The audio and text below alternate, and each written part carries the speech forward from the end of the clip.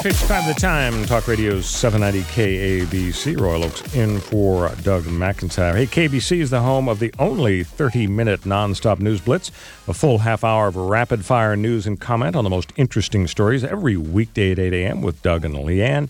And Randy, noon with Dr. Drew and Lauren, and 4 p.m. with Jillian and John. All meet, no filler. The 30-minute nonstop news blitz at 8, noon, and 4, only on 790 KABC. Boy, this is narcissism is just rampant, Leanne. Mm-hmm. And the best example of it was a couple was trying to get married in the town of Devon, England, and they were there by this lovely spot by the beach, and there was a gazebo, just perfect for photographs, for weddings. That's where they held the wedding, and all the pictures are going to be taken, mm-hmm. and. There was a sunbather, a gal in her bathing suit on her towel, about 15 feet from the gazebo. And so the wedding party politely asked her if she'd please move because, they're going to have the wedding and then the pictures. Exactly. I don't want you in the background of my photos. Yeah, and the sun could hit you maybe 50 yards away, and she wouldn't move.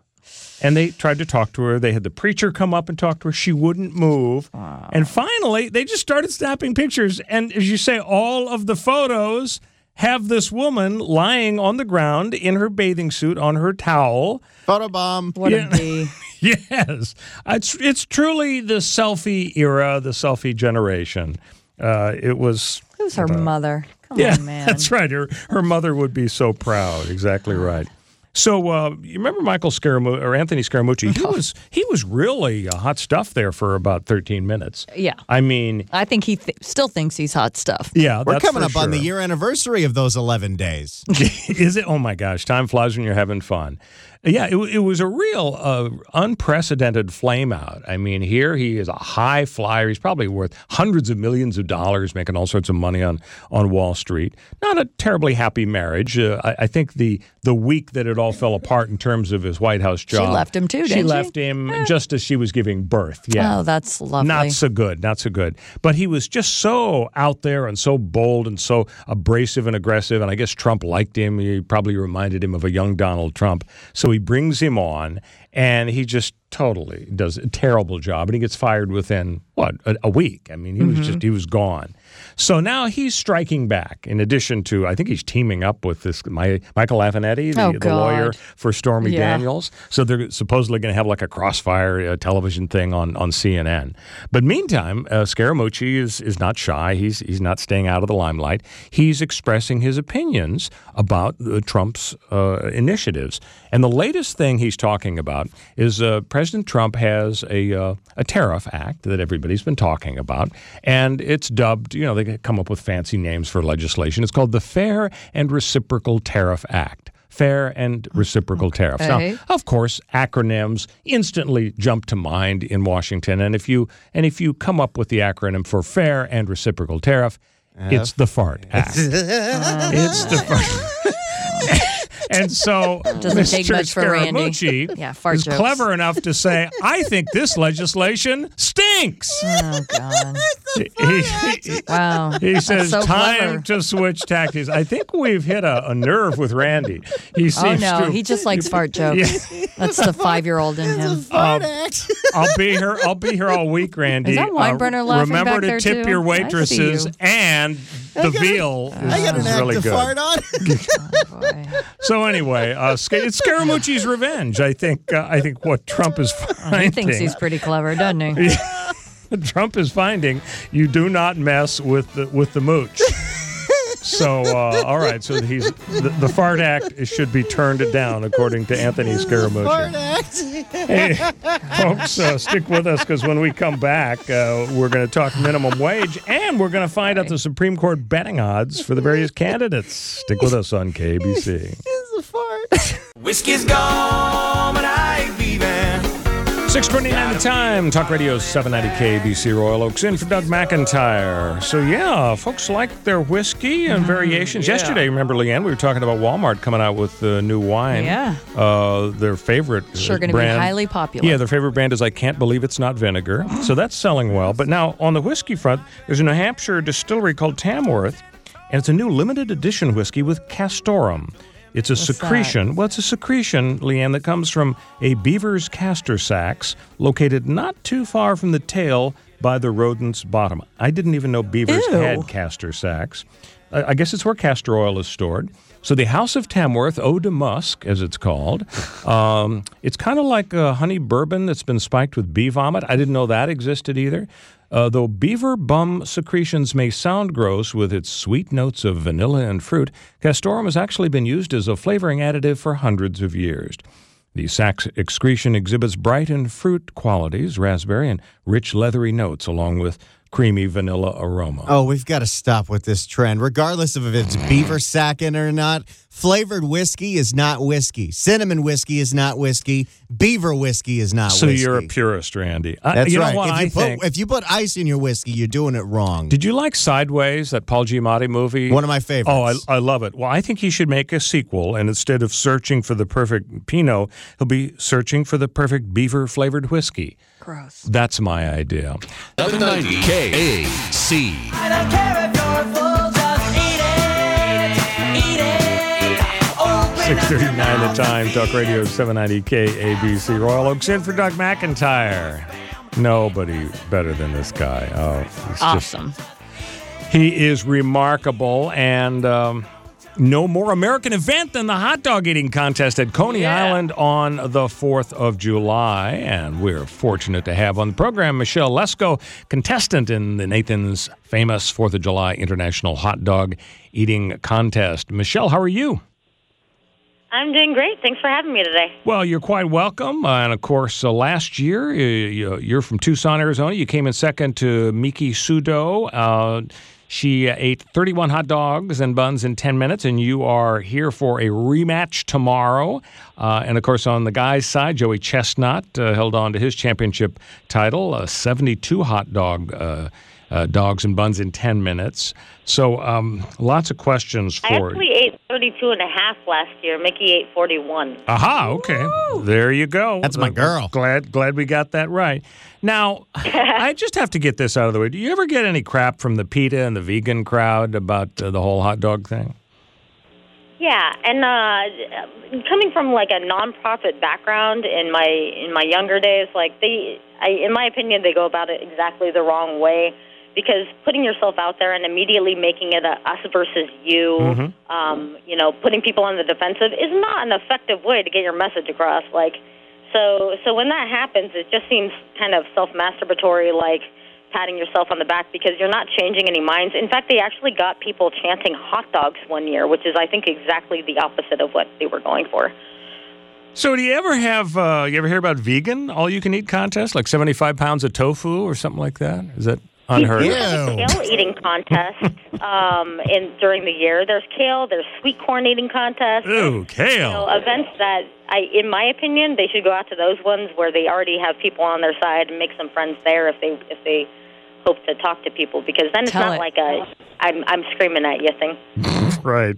So does anybody ever need the Heimlich maneuver in these hot dog eating contests? I just envision all sorts of terrible medical emergencies. Any life-saving heroics in these competitions? We always have an EMT or several on site for every Major League Eating contest. I think you should have Mayo Clinic medical doctors standing by. Right. But as far as I know, like it's never happened at a contest I've been at where someone's needed to use the EMT. It may have happened in the past, and I mean definitely if someone's looking at an amateur hot dog eating contest somewhere, I would not be any part of it unless they also have an EMT on site. So Major League Eating is always really good about that, keeping us safe and making sure that they're prepared for all situations. Good. We're talking with Michelle Lesko, contestant in the Nathan's famous hot dog eating contest. Michelle, how do you train for an event like this? It's a lot of cardio and it's a lot of eating hot dogs. So hitting the gym, and also I raise money for Charity Water. I do these fundraisers every year. So every time we reach $110, I'll do a practice run. Because that's the only way to really be motivated and after you've cooked up the hot dogs to actually want to eat them. Otherwise, it's really hard to look at an entire table full of hot dogs and feel any motivation to eat. So I've been doing a lot of trainings, practicing on technique, working my way through the kinks. So I think I have some pretty good speed in the first couple minutes. It's just the endurance about halfway through that really is where I'm continuing to hone my skills. Now, just curious, is it like running a marathon where you only run maybe 18 miles before the race and then you actually only do the 26 miles when you're running it? Do you actually try to eat as many hot dogs as you can when you're training, or do you just you kind of work on your technique and you don't try to stuff yourself? Instead of hitting the wall, you throw up on the wall? Is that what happens? Yeah, no, it's kind of a mixture of both, depending on what you're going for. So, capacity is always a concern, and knowing how many you can eventually hit. But also, when you're just working on technique through the first 6 minutes, you don't need to eat for 10 minutes. Yeah. So it depends on what we're going for, and depends on what I've thrown out there as far as promising, and depends on how many hot dogs I have in the house sometimes. Now, Michelle, Are you sponsored by a hot dog company? Well, we got Nathan's, so I'm always trying to use Nathan's natural casing dogs. They don't sponsor me directly, but they sponsor the contest. So Nice. if you're not using the same hot dogs, it really kind of makes a difference. You mentioned Charity Water, Michelle. What's Charity Water? Charity Water is an organization that started here in New York, and basically it's awesome because 100% of donations go directly to the field to build wells and different things to help people get clean water. So all over the country, in places where people are walking 5 miles a day to get dirty water that's going to make their kids sick, Charity Water finds those places and builds wells. So basically, for every $30 donated, it pretty much gets one person clean water for life. Very cool. Yeah, Michelle, this is a little sensitive. I don't want to gross out our listeners, but I got to assume on occasion that some of the less experienced but zealous competitors maybe reach beyond their capacities and have a gastrointestinal upset and take out the first couple of rows. Does that ever happen? Yeah, my first qualifier ever. I didn't know what I was doing, and I didn't know what I was getting myself in for. So after the contest, I felt okay until I looked to my right, and someone had, let's say, reversed on the back of the competitor next to them. And then I looked to my left, and someone also had a reversal of fortune over there as well. So I was a little bit horrified, but I still won, so it wasn't too bad. Well, that's great. I'm horrified at dipping a hot dog bun in water. Yeah. And that would cause me to have a gastrointestinal upset. That isn't a problem for you? Water's not that bad, but I during one of my practices, I'm always working on technique, and I tried Kool-Aid for the first time. Because a lot of the competitors will use Kool-Aid. And no, that is not for me. In the video that I put up for that, you can see my face immediately. There's no way that I would ever do that to myself again. I'm just curious, when you're done with the competition, because you obviously cannot throw up to win the competition, but afterwards, once it's all said and done, do you try to go on the back and just get rid of all of it? As your attorney, Michelle, you don't have to answer that. You can take the fifth. Yeah. The only time you really feel bad is that first, 20 minutes that you're on stage when they're counting plates, and then you get some burps out. So after that, it's not that much get a little of a air? problem. All right. Well, you've solved all the mysteries. 20 minutes when they're counting plates, that is you are fighting to the death. If you push yourself to your limits, sometimes that air that you've swallowed during the contest is not doing you any favors. Michelle Lesko, good luck on the Big Nathan's contest. Have a great 4th of July, if possible. Hey, I'm going to have an excellent July 4th. Yeah. All right, take care. That's awesome. I think I'm in love. 6:47. Randy's kind of girl right there. Talk Radio 790 KBC, Royal in for Doug and Bill Thomas. How are things looking on the freeways? 6:57 the time. Talk Radio 790 KABC, Royal Oaks in for Doug McIntyre. Hey, stick with KBC all day. We got Peter Tilden coming up 10 to noon. Dr. Dugan, Lauren Sivan, noon to 3, and Julian Barbary and John Phillips, The Drive Home, 3 to 6 p.m. So in the news, Leanne, 911 calls, wacky calls. Yeah. They're funny. On the other hand, it takes resources away. Of course. People call, how do you make Toll House cookies again? Yeah, exactly. I can't get a cheeseburger. A spider is in the bathtub. I'm really afraid of them. Or I've seen several stories about cats. Cats have me cornered. Because cats can be, pretty cranky with the claws and the teeth and so on. Well, here's Cats one. could kill you. Yeah, absolutely. You're just lucky that they don't Fancies. flex their muscles. So here's a fun one, though, from North Ridgeville, Ohio. Guy calls 911 and he says, I'm being followed by a pig. I don't know what to do.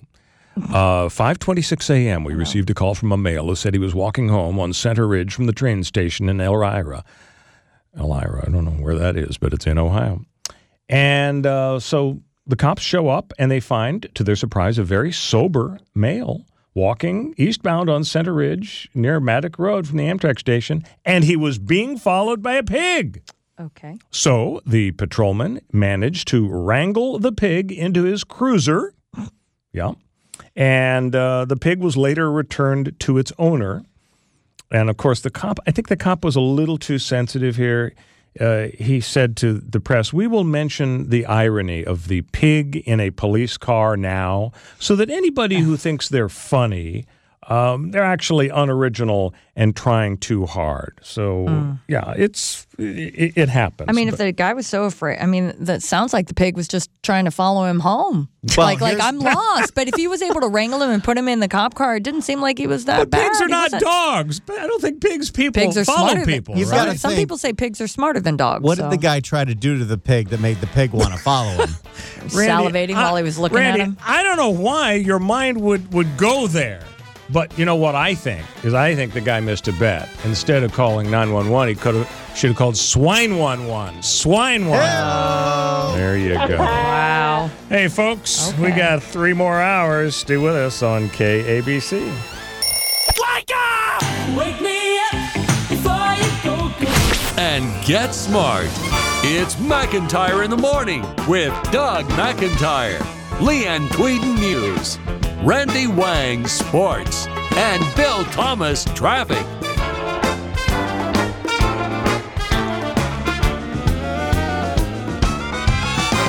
.706 the time. Talk Radio 790 KABC. Royal Oaks in for Doug McIntyre. Happy Tuesday to you all. I know everybody's getting ready to bail out for the holiday.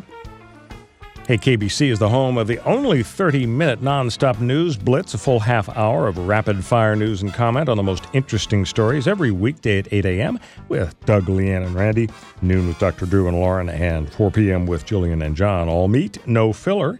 The 30-minute nonstop news blitz at 8, noon, and 4 only on 790 KABC.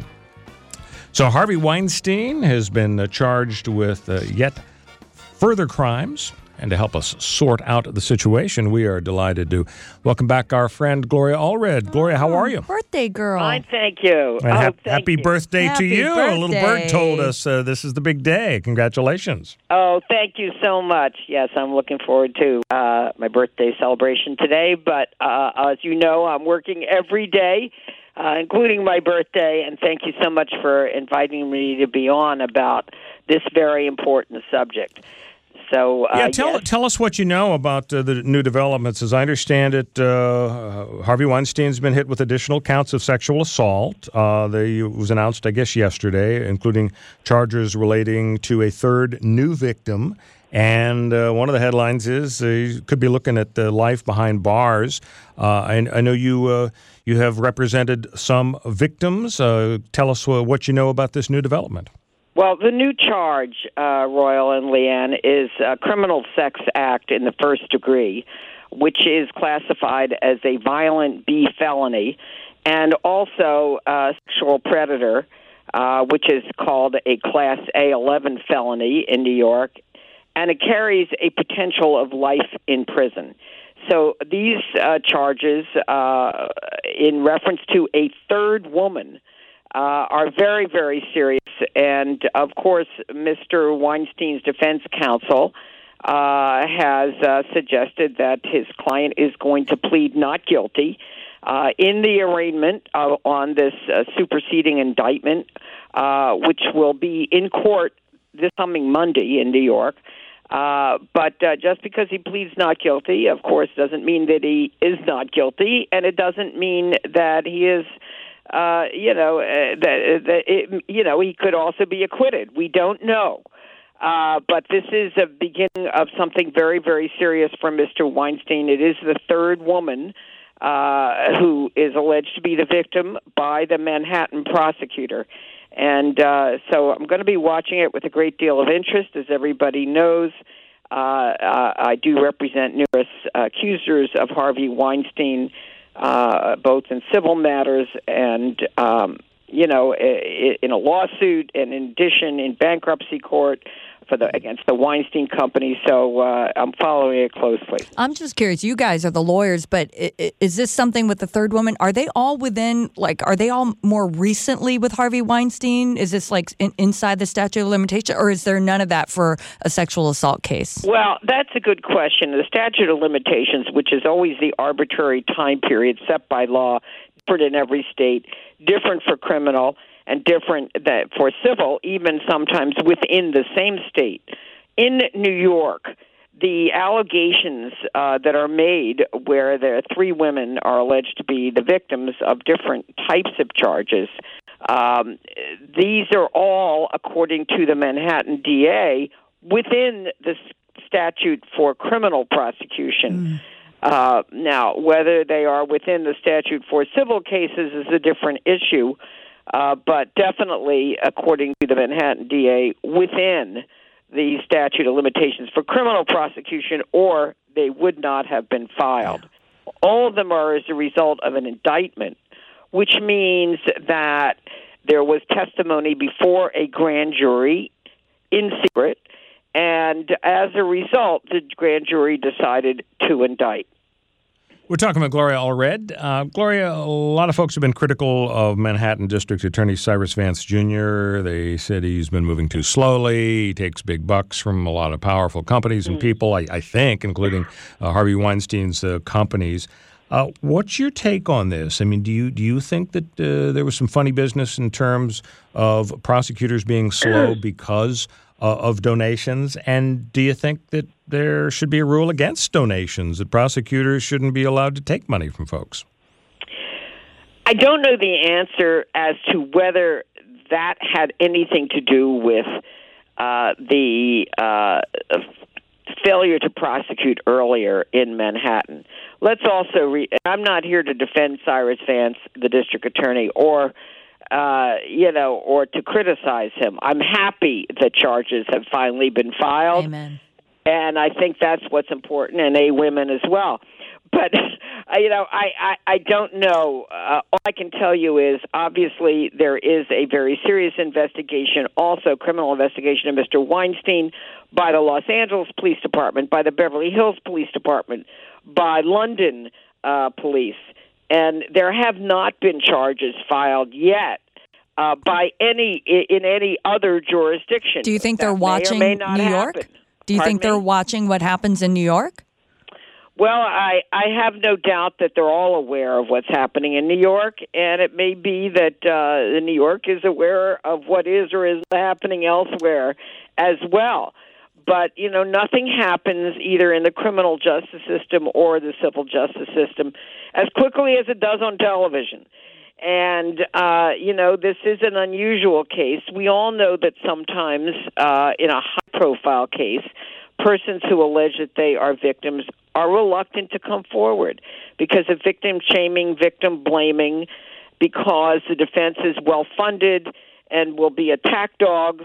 And so there are all kinds of reasons that even if an accuser has been willing to go public, that they may not be willing to subject themselves to the vigorous and scathing, potentially, cross-examination by defense attorneys in a court of law. It doesn't mean that they're not telling the truth or they're not willing to participate in the criminal justice system. And I do encourage everyone to, speak to law enforcement if they have information that may be relevant to a criminal case, high profile or no profile. But I can and do understand why some accusers may be reluctant, and that's why it's important for them to speak to attorneys to get the proper information about how they might be supported if they do testify, and also what the risks of testifying are. So, Gloria, Harvey Weinstein, as you said, and as we've read in the news, is going to claim all the sex was consensual. What do you think his chances are of getting the same result Cosby got in the first trial, where in that trial, as you know, just the one victim plus one additional witness was allowed to testify? I have no idea what's going to happen in terms of how many people might be testifying in the New York situation. But do you think that Weinstein is going to try to follow the Cosby script, go after the one or small number of victims, and just try to hope that at least one of the jurors will say, well, yeah, the casting couch phenomenon was real. It may well have been consensual. Well, that's really important because it is an important issue and was in the first criminal trial involving Mr. Cosby, where the prosecution wanted, I believe, 13 prior bad act witnesses, in other words, other accusers, Royal, to be able to testify. The defense wanted none. The court only allowed one, happened to be my client who testified in the first trial. But it was not enough to have just one, and the jury was deadlocked. In other words, they couldn't reach a decision. Hence, the second criminal trial took place because the prosecutor refiled. Same judge, second time. But this time, the prosecution asked for I believe 19 prior bad act witnesses to be permitted to testify. It's discretionary. In other words, the judge gets to decide how many. Again, the defense wanted 0. But this time, the same judge decided in the Cosby second trial that 5 could testify, prior bad act accusers and witnesses, and they did, the majority of whom also were my clients. I'm happy to say there was a conviction on 3 felony counts the second time. Now, moving forward to New York and to Harvey Weinstein, it will not surprise me if other accusers are permitted to testify. That is, if the prosecution seeks to allow them to put on other witnesses, other accusers, even if there is no charge filed on behalf of the victim, that is in reference to that victim, can they still testify? Again, it's going to be within the discretion of the judge in New York, and it will not surprise me if the Manhattan prosecutor seeks to do that. Of course, this case is now different in the sense that there are 3 alleged victims, not just the one in the Cosby case, Andrea Constant, but 3 alleged to be victims. Their identity has not been disclosed by the Manhattan DA, although many people are speculating, and many people are speculating that one of them, the third one, is my client, which I'm not commenting on that because I just don't. I'm not commenting on who that third person may be who may be the victim in the New York case. But all I can say is nothing will surprise me in this case, and it won't surprise me if the defense objects vigorously to having any other accusers testify if they are not alleged victims of the criminal charges filed. So we're talking with Gloria Allred. Gloria, the second Cosby trial, a guilty verdict. What factors in your mind led to the different result the second time around? There was the Me Too movement. There was the multiple accusers, or was it something else, or a combination of all that? Well, I think it's a combination of the 5 prior bad act witnesses being able to testify, and I might add they did very well. They were very strong. I mean, they were not letting the defense get away with anything like mischaracterizing their testimony or attempting to discredit them. I mean, they really fought back. I was so proud of them and their courage. But in addition, in the Bill Cosby case, the defense,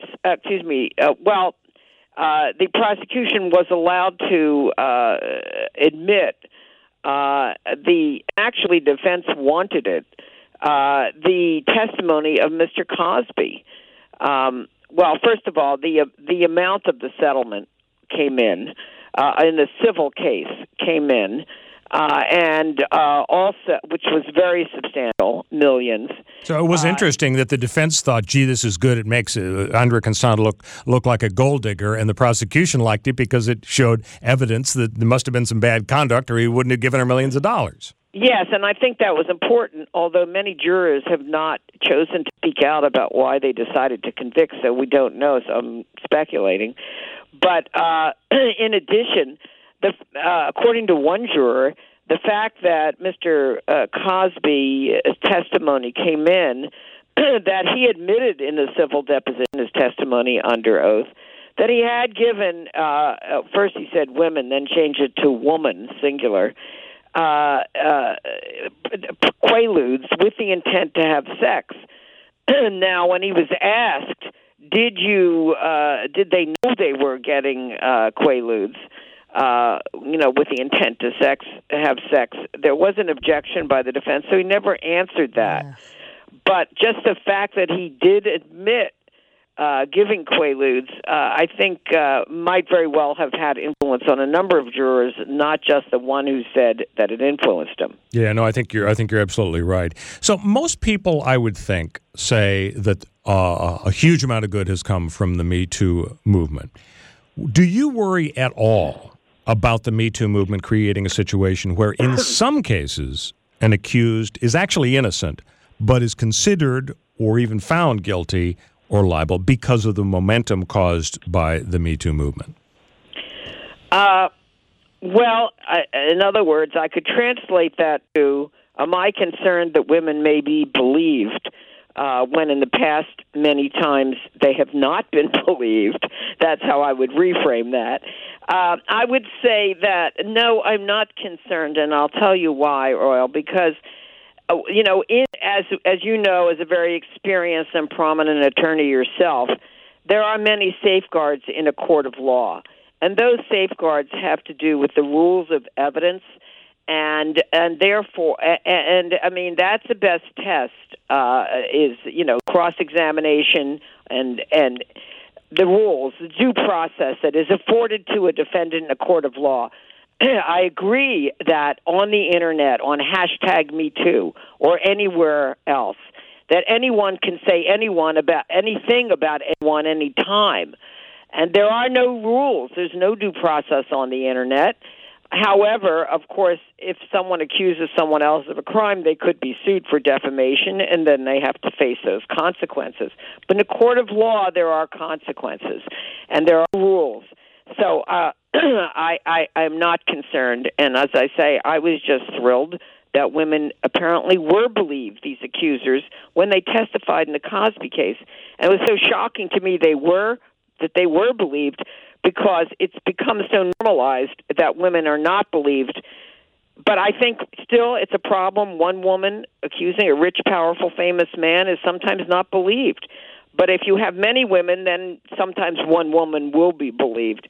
So, I know that there are a lot of men who feel they're falsely accused, and some of them have been falsely accused. But, of course, there are many women who truly have been raped who have also not been believed. Gloria, you've been critical of statutes of limitations in various contexts and worked to try to reform those laws.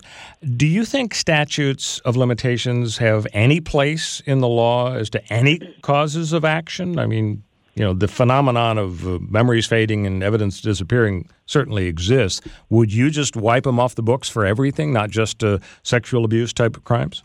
I wouldn't go that far, Royal, but I do think that there are certain types of crimes and types of civil wrongs where there should not be a criminal or civil statute of limitations. In other words, because an arbitrary time period set by law, what that means is after a certain period of time, no criminal prosecution could be brought, even if there's evidence that could prove guilt beyond a reasonable doubt, and also that a victim could not have access to justice in the civil justice system to make that wrongdoer accountable. And I don't think there should be, for example, a statute of limitations on criminal or civil child sexual abuse. I think that a person should be able to have access to courts, and I've done many such cases, to attempt to prove that they have been the victim of child sexual abuse or adult sexual abuse and rape and sexual assault. So yes, we've eliminated it criminally in California. I've worked with many of the accusers, the alleged victims of Mr. Cosby. We were successful in eliminating criminally in California, but civilly we still have a long way to go to eliminate it for civil claims. And that's important because sometimes DAs won't prosecute because they say, we don't think we can prove guilt beyond a reasonable doubt.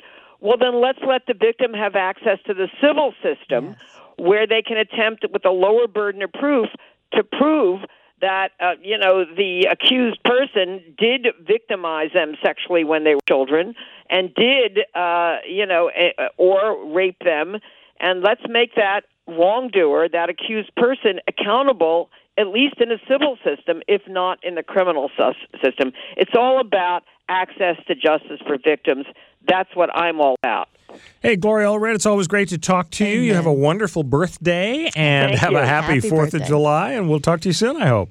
Thank you. Happy 4th to all of you. Thank you. See you later. Have a great day. Bye-bye. 7:25 the time. Talk Radio 790 KABC. Royal in for Doug and Bill Thomas. How are things looking on the roads?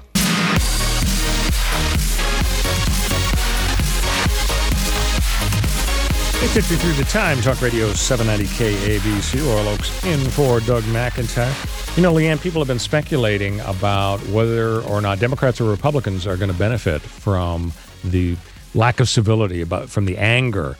On the one hand, you got De Niro going out in front of the Tony Awards and F saying Trump. F Trump and getting a Twice. standing ovation. Yeah. Some people react to that by saying, well, they just reelected Donald Trump because his base is going to be so energized. And in fact, we've seen articles recently about a lot of folks, middle American types, are saying, we don't agree with everything. Trump's a little wacky. He's over the top. But basically, he's doing a good job. And we really don't like the viciousness of these attacks. And, you've got the Maxine Waters situation where essentially she's calling for something that could well lead to violence, and she just doesn't really care that's the logical outcome. When you see a cabinet member, you confront them, you surround them, you push back on them, you tell them that you're not welcome at the restaurant or the mall. What does she think is going to happen? Yeah. But her answer is, well, whatever will be, will be. You better shoot straight if you're coming after me. And then, of course, Peter Fonda.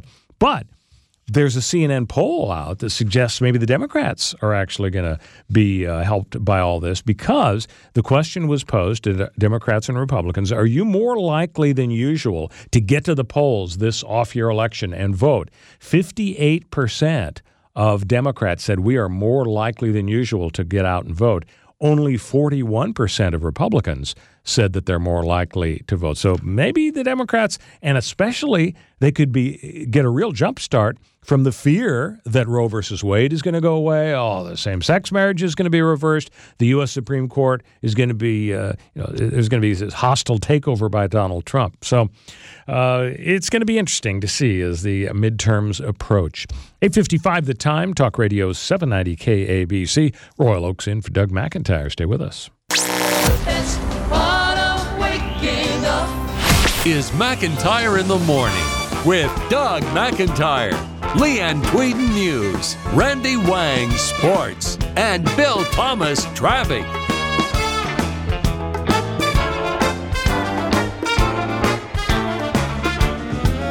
9:06 the time. Talk Radio 790 KABC. The place, Royal Oaks in for Doug McIntyre today. And I guess we're pretty much officially kicking off the most tragic traffic day of the year. Yeah. They say it's just going to be hugely ugly. So as you slog... It's like a 9-day weekend. Yeah. Listen to KBC. Peter Tilden's coming up at 10. Then Dr. Drew and Lawrence Avon, noon to 3. And Jillian Barbary and John Phillips, 3 to 6, the drive home. You got to stick with us. You need all the help you can get. Hey, the 790 KBC What the Hell Is That contest is on vacation until Monday the 9th in the 30-minute nonstop news blitz. But if you'd like to study up, we've posted the latest sound at kbc.com. So give it a listen and get ready to win cash from 790 KABC. The minimum wage, big story in the news lately, and fortunately, we've got somebody to help us sort it out. Dr. David Smith, he's an economics professor at Pepperdine. Dr. Smith, welcome to KBC. How are you? It's good to be with you today. I'm doing well. Thank you. Terrific. Well, the L.A. County and L.A. City minimum wage is going up. The entire state of California is seeing increases. What is your take overall on the concept of the minimum wage being slowly dragged up as a result of some political decisions? Well, if we're going to have a minimum wage as a safety net, it does make sense to make sure it keeps up to date with the cost of living. And the cost of living has gone up pretty significantly over the last 15, 20 years. And so it's probably time for an increase. I'm not a personal proponent of the minimum wage, but I think with as robust as the LA economy now, the most recent increase isn't likely to have a big impact. Well, when you say it makes sense to track the cost of living and so on, the cost of living hasn't been going up that much. We haven't had much inflation lately. How do you fight against the syndrome where one politician says, doggone it, I want you to have $14 an hour, and the other politician says, oh, I can top that, $17 an hour. And, the Bernie Sanders, Hillary Clinton, back and forth. I mean, they're not making recommendations or decisions based on, thoughtful economic study. They're doing it based on what's going to get them the most votes. Yeah, well, economists have been some moderate success in getting politicians to listen to them, but not always, and certainly, as you note, it's a political issue. I think one of the things we just need to be aware of is that as you raise the minimum wage, some people are going to lose their job, and there's plenty of studies to show this, so that there are winners and losers with any sort of policy change like a minimum wage, and we need to be concerned about those that lose their jobs.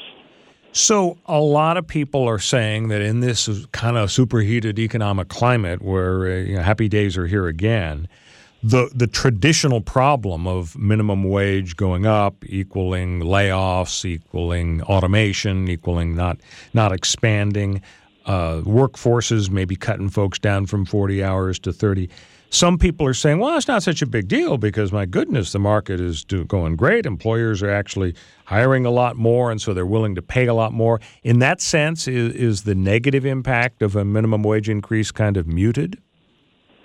I think there's some truth to that, but if you consider the LA region, there's about 6 million jobs in LA County, and there's about 500,000 jobs that are going to that have an average wage below the new minimum wage threshold. So if you look at retail cashier, personal care aides who work with the elderly, food preparation workers, those groups of workers right now in LA County earn less than $12 an hour. So the minimum wage will impact a significant portion of lower wage workers in the LA County region. So there's some truth there because the economy has been robust, and it may not have as much impact if we weren't already in a tight labor market. But still, there's a large swath of workers who earn less than $12 or $13.25 an hour right now.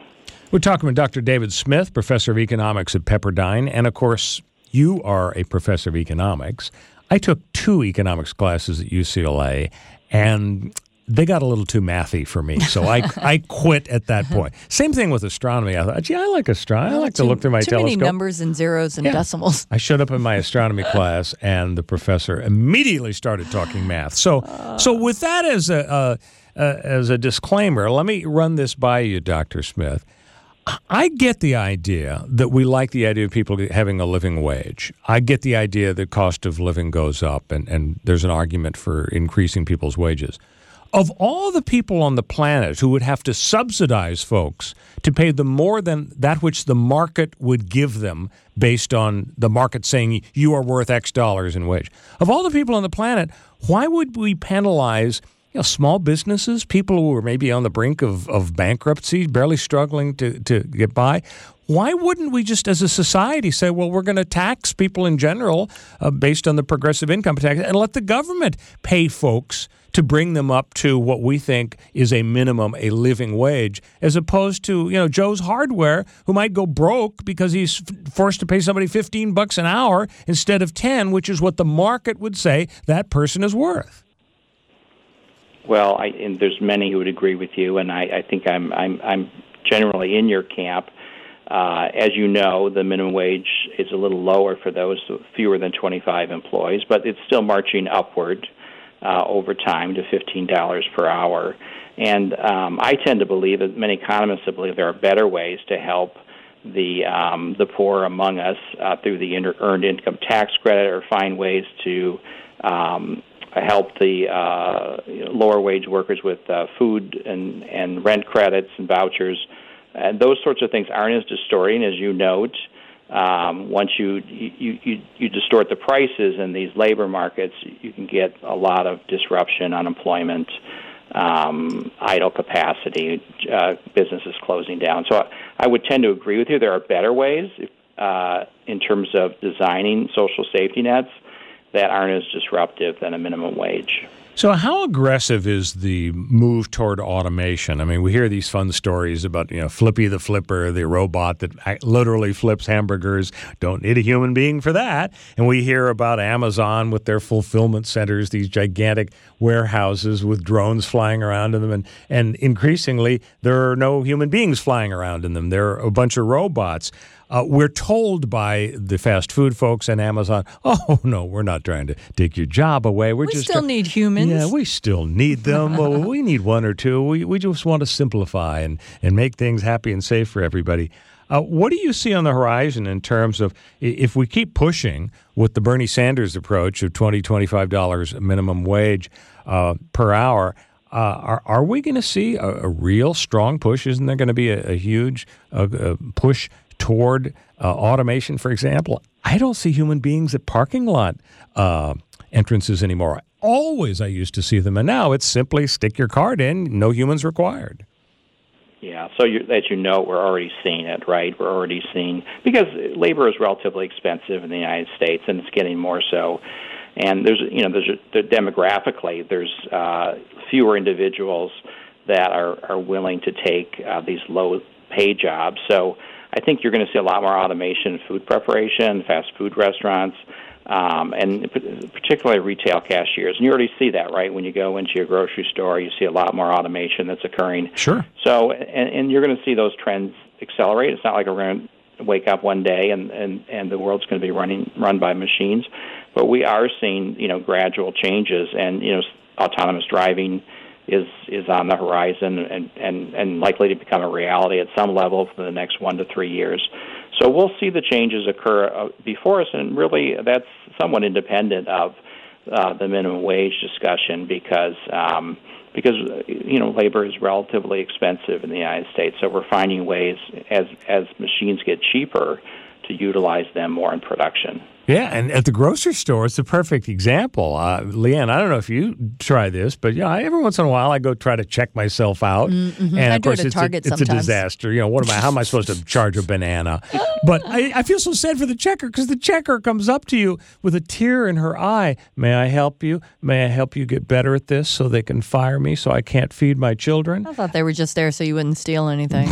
Well, yeah, they follow me around for that. But, I mean, and Dr. Smith, in my field, I've been working at a law firm for a few decades. When I started, we had a secretary per lawyer, or maybe the secretary would work for 2 lawyers. And then a decade later, 2 or 3. And now it's 5 or 6 lawyers per secretary. We've automated like crazy. Plus, with the computers, lawyers basically type their own stuff up a lot anyway. But, I mean, when you say, labor is relatively expensive, when businesses look at their balance sheets, doesn't it jump out at them that, in general, the biggest, the most vast source of expense is human beings with all their pesky health benefits and all the other things, attendant to being a human. Take bathroom breaks. Yeah, I mean, isn't that really the biggest chunk? Yeah, it definitely is, and I think you point out a good illustration in that the future is likely to be us working with machines more. So we're already doing it. As you notice, there's not maybe as much need for administrative assistance as there has been in the past, because we have technology tools that help us be more productive. So I do think the future is more about us working alongside automation and technology to help us become more productive versus machines doing all of our jobs. Not always. Some professions will be impacted, just like there aren't as many travel agents around anymore, because just the nature of the economy and the way that we do business, and we can search for our own airfares, and those sorts of things have changed over time. So we'll see changes, but I think we'll see a lot more working with technology to get our work done. Yeah, well, I used to think that I'd be okay with working with machines, but then I watched Westworld. And I'm telling you, at first I thought that blonde lady was really nice. But then when she turned out to be a killer robot, I don't like her anymore. I mean, it's a pretty scary future we're looking at. Hey, Dr. David Or Smith. Ex Machina, if you saw that one too. Yeah, That was a little scary. no, I think I won't Elon see Musk that. think they're going to take over the world. Got to be careful. Economics professor at Pepperdine. I hope you don't resent that whole dismal science moniker. That doesn't get you down, does it? We wear it proudly. So, Nice. You have a great go. 4th of July. all right, thank you. Thank Thank you. you. It's economists. They're just a barrel of monkeys, aren't they? I mean, that guy. He's got to take it down a notch. You Yeah. know, the enthusiasm. Next thing you know, he'll be hosting this show for Doug. 918 Talk Radio 790 KABC. Hey, would you like to go see Electric Light Orchestra, folks? You can win 2 tickets. All you got to do is be the third caller to KBC right now. Jeff Lynn's ELO at the Forum, August 5th, 1-800-222-KABC is the number. So over the years, Leanne, it's fun to see all the creative excuses folks have for DUI. Mm-hmm. But this one, I think, tops them all. This guy's name is Scott Allen Garrett. He's 56 years old, and he lives in Martin County, Florida. And so he was Florida. stopped by the cops. His Nissan is kind of drifting a little left and right. He actually wasn't speeding. He was only going 55. It's a 70-mile-an-hour speed limit. That probably was a red flag right Yeah, there. exactly. So the cops stop him, and the first thing they notice is they smell some alcohol from inside the Nissan. Mm-hmm. And so they say, license and registration, sir. He looks for his license for about 3 minutes, and he can't find it. So finally the cop says, sir, your license appears to be on the passenger seat next to you. So there it is. You know, he fishes it out. Next to the wallet was a bottle of 92 proof Sailor Jerry spiced rum. Now, Leanne, I don't know. I'm not my familiar with God. Sailor Jerry spiced Neither rum. am I. Randy, maybe are you a fan? But the proof. Oh, Sailor Jerry's a fun one. Yeah, a little stronger than Bacardi, not as strong as 151. Not necessarily Everclear, but you're going for it with 92 we proof. came to the right place. You're probably the world's leading expert on Sailor Jerry's. On most alcohol. So a trooper pointed to his wallet. He struggled to get the license out. That took about a minute to get the license out of the actual wallet. course, So then it's difficult they say, when "Well, you're drunk." Yeah, where you been coming from, sir, Mr. Garrett?" Well, he wasn't sure where he was coming from. Finally, he said, "Oh, it was my girlfriend's house." Yeah. So he's not wearing shoes, which probably is illegal. I think you're supposed to wear shoes when you drive. He said, "Well, my girlfriend pissed me off, and they quarreled about his dog." So that's really the cause of the whole thing. Now we come to the fun part. We come to the creative excuse. Inside the car was a Schnauzer. And Garrett actually had the gall, the chutzpah to say to the cop, the dog was driving. He blamed the Schnauzer, said he was behind the wheel. You can blame on a fart on a dog. You can't blame driving I thought he on was a going to dog. say the dog was drinking the 92 proof. I don't know. Maybe he was. Give him a breath test. So then the trooper asks Garrett, "How many drinks have you consumed?" And he says, "A bunch of drinks." So he Kind of gave himself away right there. Yeah, that's right. So his blood alcohol content was 0.252. Oh, So man. that's the deal. Another guy who's in a certain amount of trouble is Michael Cohen. The feds are after him. Stormy Daniels is after him. But the speculation is, and it was all over CNN yesterday, it was breathless, he's going to flip. He may flip against the president. So It's always mob talk with the Cohen story. yeah, it's very... He's only loyal to his family. He's going to flip on And the my Trump wife. stuff. Yeah, and that's the point here. I don't get why they concluded that just because he said, you know, I'm loyal to my family. I'm seeing him. I know in the past he said he'd take a bullet for Donald Trump, but does that really mean that he is about to flip on him? I don't think that's necessarily true. I guess some people are saying he's angling for a pardon. I But could see that. how could Trump pardon this guy when it's his own fixer, his own attorney? It would make Trump look so incredibly guilty, to quote the producer's line. But, I mean, the guy, he sat down, Cohen did with George Stephanopoulos of ABC the other day, and he said, you know, I didn't collude with Russia. Apparently, Cohen did travel to Prague a couple of months before That's not Russia. No, it's, you know, close by, Russia adjacent. Yeah. But, you know, a couple of months before the election, and he met with Kremlin operatives as part of this collusion scheme, allegedly, but he denies it. He denies all the Christopher Steele stuff. So, you know, he's making the public outreach. but I don't think there's any definitive evidence that he's going to flip. And if he does, who knows what he might have against Trump. 9:23 the time. Talk Radio 790 KABC. Royal Oaks in for Doug McIntyre. Stay with us. And let's check in with Bill Thomas. How are things looking on the freeways?